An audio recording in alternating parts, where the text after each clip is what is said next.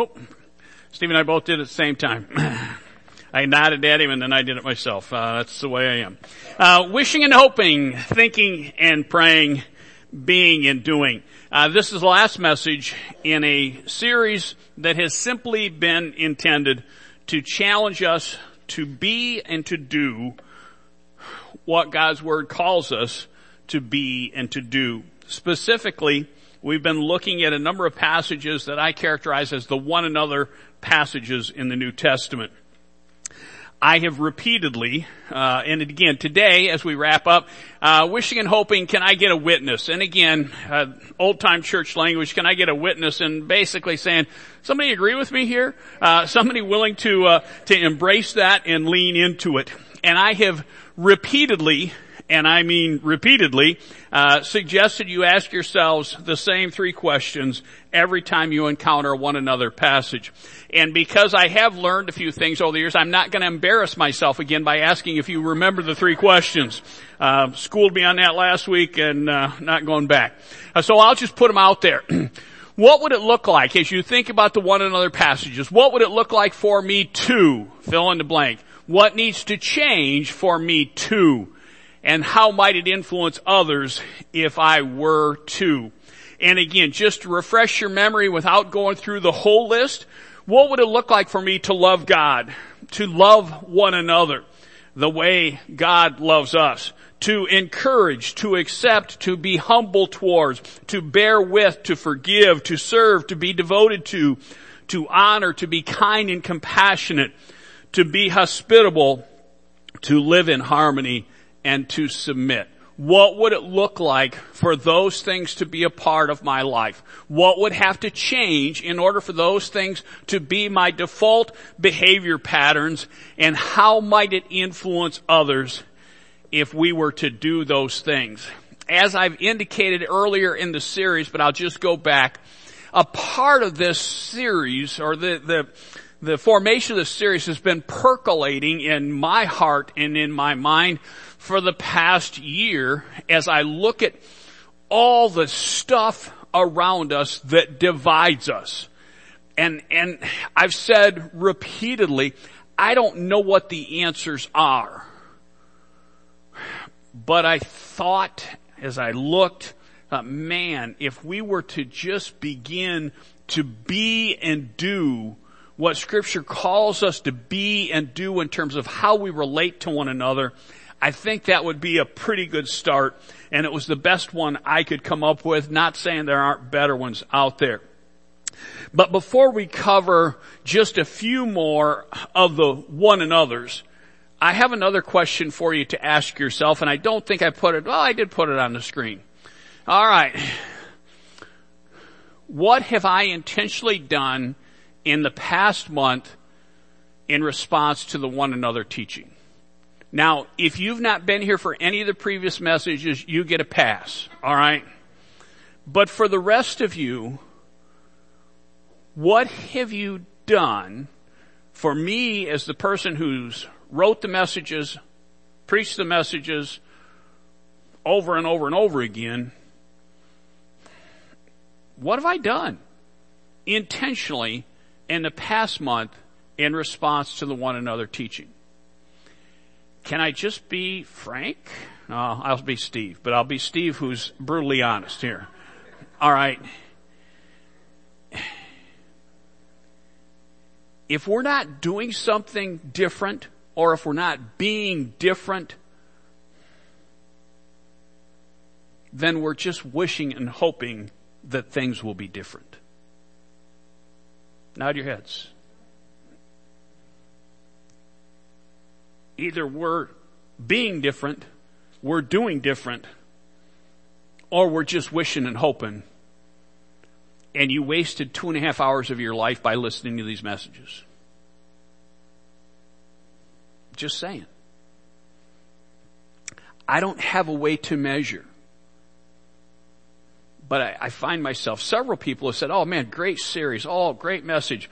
Woohoo! And that makes me feel good. It's better than saying that was a lousy message. Why did you preach that series? But really, if it's not generating life change, What's the point? Well, if we're not being and doing differently, then we're just wishing and hoping.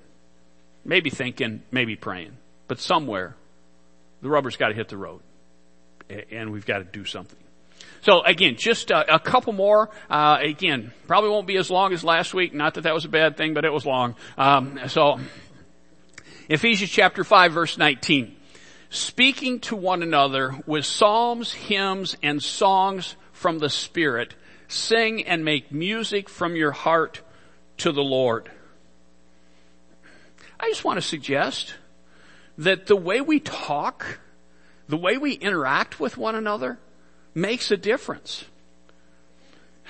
We help one another when we discuss God's Word and when God's Word flows through us and out of us into the lives of others. The note I put to myself there was, are my conversations appropriately seasoned with the things of God? Now again, most of us have pretty well established conversational patterns. Ask me how I'm doing, and it'll probably be something like living the dream, or just another day in paradise. And depending upon how I say it and my facial expression and my tone, it can be a really good thing or a not so good thing. All right? And most of you know me well enough to figure that out. But again, to me it was a challenge in terms of, are my conversations just naturally seasoned with the things of God? And because of the way this one's phrased, speaking to one another with psalms, hymns, and songs from the Spirit, sing and make music from the Lord, or music from your heart to the Lord. I thought, you know what? One of the ways we serve one another is when we worship together with enthusiasm. And again, some of you may have had experiences like this. I will put it on myself. There have been times when I've entered into a worshipful or a worship experience, and I wasn't exactly in a worshipful place. Okay, and again, this is just me. I'm sure none of you ever go there. But there have been those times where when I entered into that environment, there was a collective momentum because of where the other people were that began to move me to a different, better, more God-honoring place. And it was because others were speaking to one another, speaking to me, speaking to the room with psalms, hymns, and songs from the Spirit. They were singing and making music to the Lord from their heart, or from their heart to the Lord, and it began to create a current that pulled me forward. And again, because we all know it is all about me, part of what I struggled with as I worked with that was, if others have done that for me, I wonder if I've ever done that for someone else. If anyone who knew me or didn't know me has ever been so inspired because I was speaking to them, to the group, with psalms, hymns, and songs from the Spirit, and making music from my heart to the Lord, that it moved them forward. It's interesting. I don't even remember the context, and somebody can point it out to me, but afterwards, don't embarrass me right now. But we were talking about when we would take our youth group to large events, whether it was Acquire the Fire or it was, what's the other one? What's that? Winter Jam. Thank you. Okay. Apparently I have winter brain. But anyway, and the youth would be so enthused, and that's awesome, and they're hooping and hollering and jumping and praising God. And then we come to church the next Sunday and and I'm not picking on them because I've been to Promise Keepers and it's been the same deal. All right? Okay? Please understand, I get it. What's the difference? Part of the difference is just the sheer mass and volume. you go to a large venue where you've got 20,000 people shouting, singing, praising God, and you stick out like a sore thumb but at the same time, there is something about that spiritual corporate momentum. Just imagine the reverse. You got 10,000 teens, and they're all, I'm sorry, I'm not going to pick on the teens. We got 10,000 cool dudes, all right? We'll go 40,000. It was a big PK event. Some of you don't even know what PK is. I'm sorry, I'm dating myself. But you got 40,000 guys, and they're all, the band's rocking out, they're all, because they just had a crappy week, all right? And you got one person who is just feeling it, and they're all over it. What happens? They'll look at him like he's nuts. Reverse it, and the one begins to change. I'm just putting it out there. Speaking to one another with psalms, hymns, and songs from the Spirit. Sing and make music from your heart to the Lord. And again, the key is, where does it come from? It comes from the heart.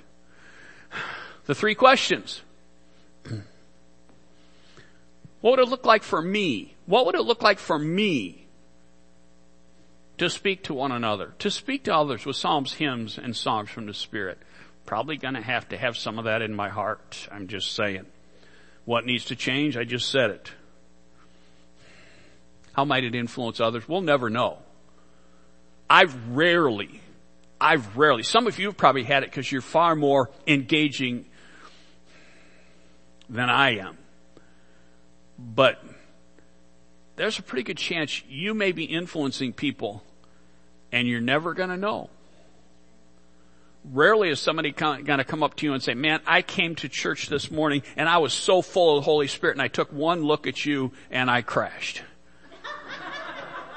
Okay? You just sucked the life out of me.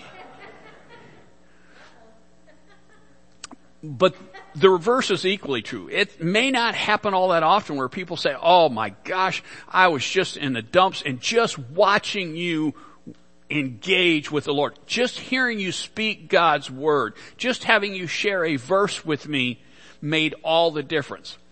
You may not hear it, but I know what takes place. Diane had an experience just this week. She'd been waking up in the middle of the night praying for one of our grandchildren. Just waking up in the middle of the night, got a burden for this one, praying for this one, praying for this one, praying for this one. Finally, Diana managed to connect with him. And she said, God, I've been praying for you, and I have this passage of scripture that for some reason I feel like I need to share with you. And that grandchild said, that's just what I needed. How did you know what I was dealing with? Speaking to one another, psalms, hymns, and songs from the Spirit. That wasn't Diana's spirit who figured that out. That was his spirit. Moving on. Let the message of Christ dwell among you richly as you teach and admonish one another with all wisdom through psalms, hymns, and songs from the Spirit, singing to God with gratitude in your hearts. Is it just me? Or is there a pattern there? Kind of the same thing. Let the message of Christ dwell among you richly as you teach and admonish one another with all wisdom through psalms, hymns, and songs from the Spirit, singing to God with gratitude in your hearts. But this time I want to focus on that first part that says, teach and admonish one another with all wisdom through psalms, hymns, and songs of the Spirit. The message of Christ dwelling within us, all wisdom through God's Word, whether it be psalms, hymns, songs from the Spirit. I looked it up because, again, this is just my baggage. I generally tend, if you say admonish, I think bad word, all right? That's just me. So I looked it up. Admonish, to indicate duties or obligations. So if we simply, I've been admonishing you when I talk about the one another's of Scripture. I'm indicating our responsibilities as Christ followers. I don't think that's been a terrible thing, but it's being admonished. To express warning or disapproval, okay, that's where I tend to go. But again, listen to this. To express warning or disapproval, especially in a gentle and earnest manner. Some of us, when we think of admonishing, we think of administering the right foot of instruction to someone's backside. Okay?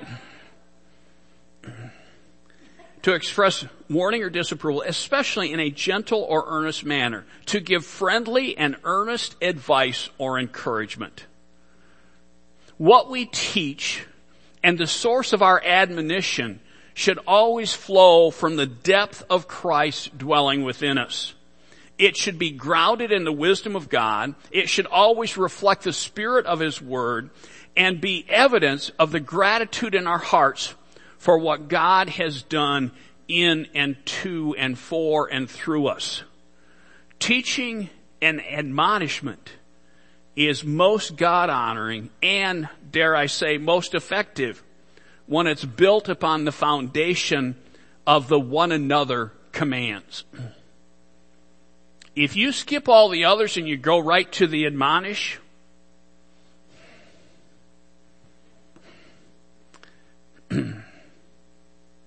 think about how you best receive correction, instruction, direction. And this is just me. I'm not saying this is the Bible. This is me.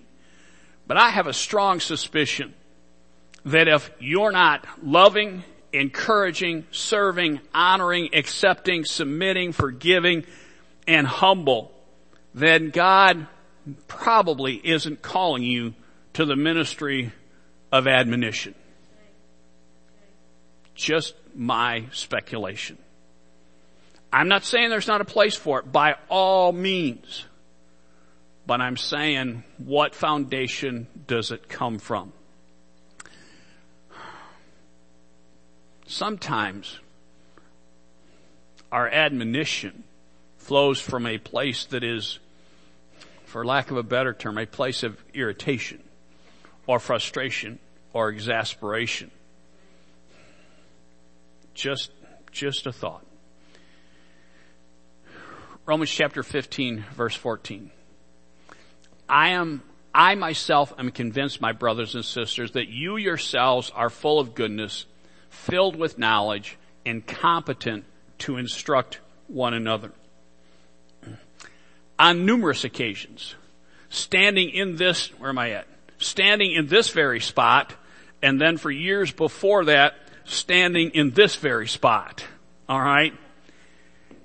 I have told you that over the course of my life, and especially over the course of my career, no one has ever accused me of being the sharpest pencil in the box.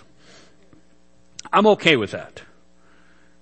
And as I look around the room this morning, let me take a minute and look. Before I say this, I'm very confident that every one of you knows something that I don't.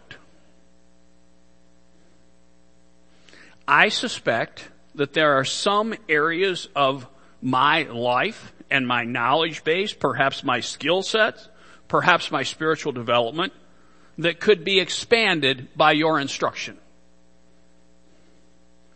And I also believe there is a really good chance that the reverse is equally true.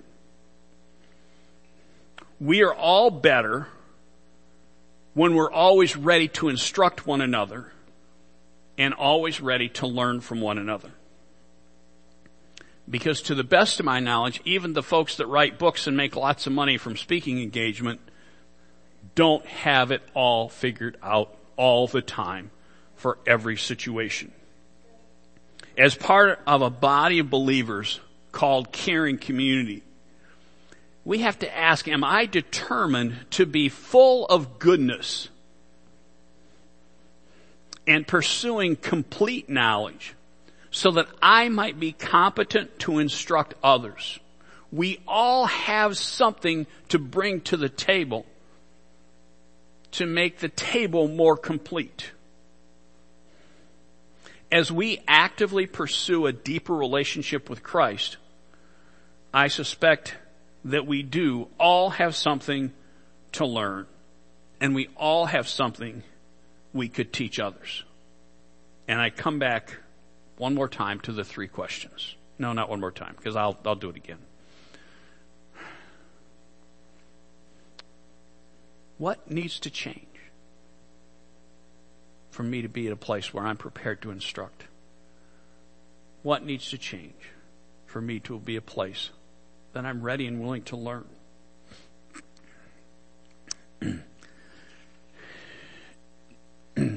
James chapter 5 verse 16. This time it says each other rather than one another, but I threw it in there because it's just too good not to.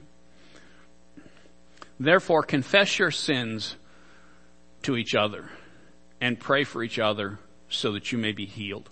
The prayer of a righteous person is powerful and effective. I could do a whole series on confession. And I'm just going to say, when Scripture says, therefore confess your sins to one another, to each other. Two things.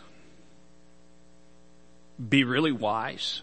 Not saying you shouldn't do it, but show good discernment in terms of who you choose to confess to. Are they prepared to bear the burden? Are they in a position that they can speak wisely into your life? And then secondly, don't confess to another person unless you're willing to deal with what you're confessing. It's just not fair to them. And it doesn't help you a bit.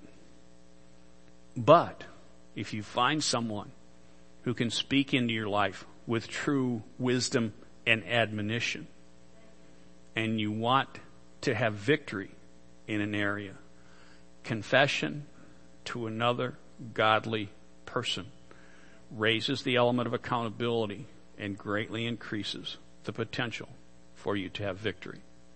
Confess your sins to each other and pray for each other so that you may be healed. The prayer of a righteous person is powerful and effective. I just would remind us with regard to the importance of what the latter part is. Pray for each other that you may be healed. The prayer of a righteous person is powerful and effective. Perhaps I don't say it often enough, but we are all in a spiritual battle. And prayer is the most powerful weapon that we have. Paul put it this way in Ephesians 6:12, for our struggle is not against flesh and blood, but against the rulers, against the authorities, against the powers of this dark world, and against the spiritual forces of evil in the heavenly realms. Friends, praying for one another is the best way you can begin to help them have victory, and the best way they can begin to help you have victory. Wishing and hoping, can I get a witness? I come back to them, and this will be the last time. What would it look like for me? What would it look like for me to pray for those people in my circle of influence to have the kind of victory that Ephesians 6:12 talked about? What would it look like? What needs to change for me too? And again, I'm speaking to me. But do we pray for others like we really believe it's going to make a difference? How might it influence others if I were to step up to the plate and teach, instruct, speak God's word into people's lives? How might it influence others? What have I intentionally done in the past month in response to the one another teachings? What will I intentionally do in the coming months in response to the one another teachings? That's the best I got to ask you. what are we going to do with what we've heard? Trust me. What am I going to do with what I said? You know, when I'm done, maybe tomorrow, maybe Tuesday, these notes will go with the other 4 sets of notes. They'll go in a file folder. I'll pull out the drawer, and they'll go in there. Is that the end of it? What about you?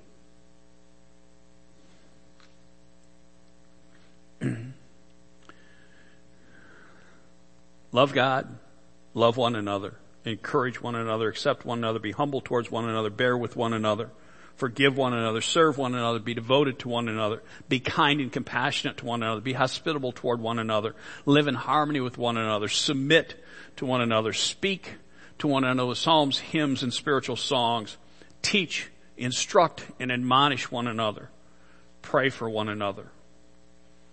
I said this repeatedly. So incredibly simple,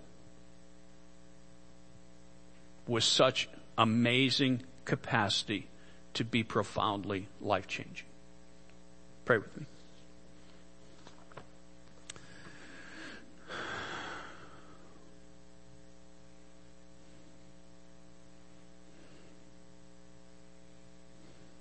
Father, I got nothing more to add. I just ask for myself, and I ask for everyone who's willing to speak to you in their heart.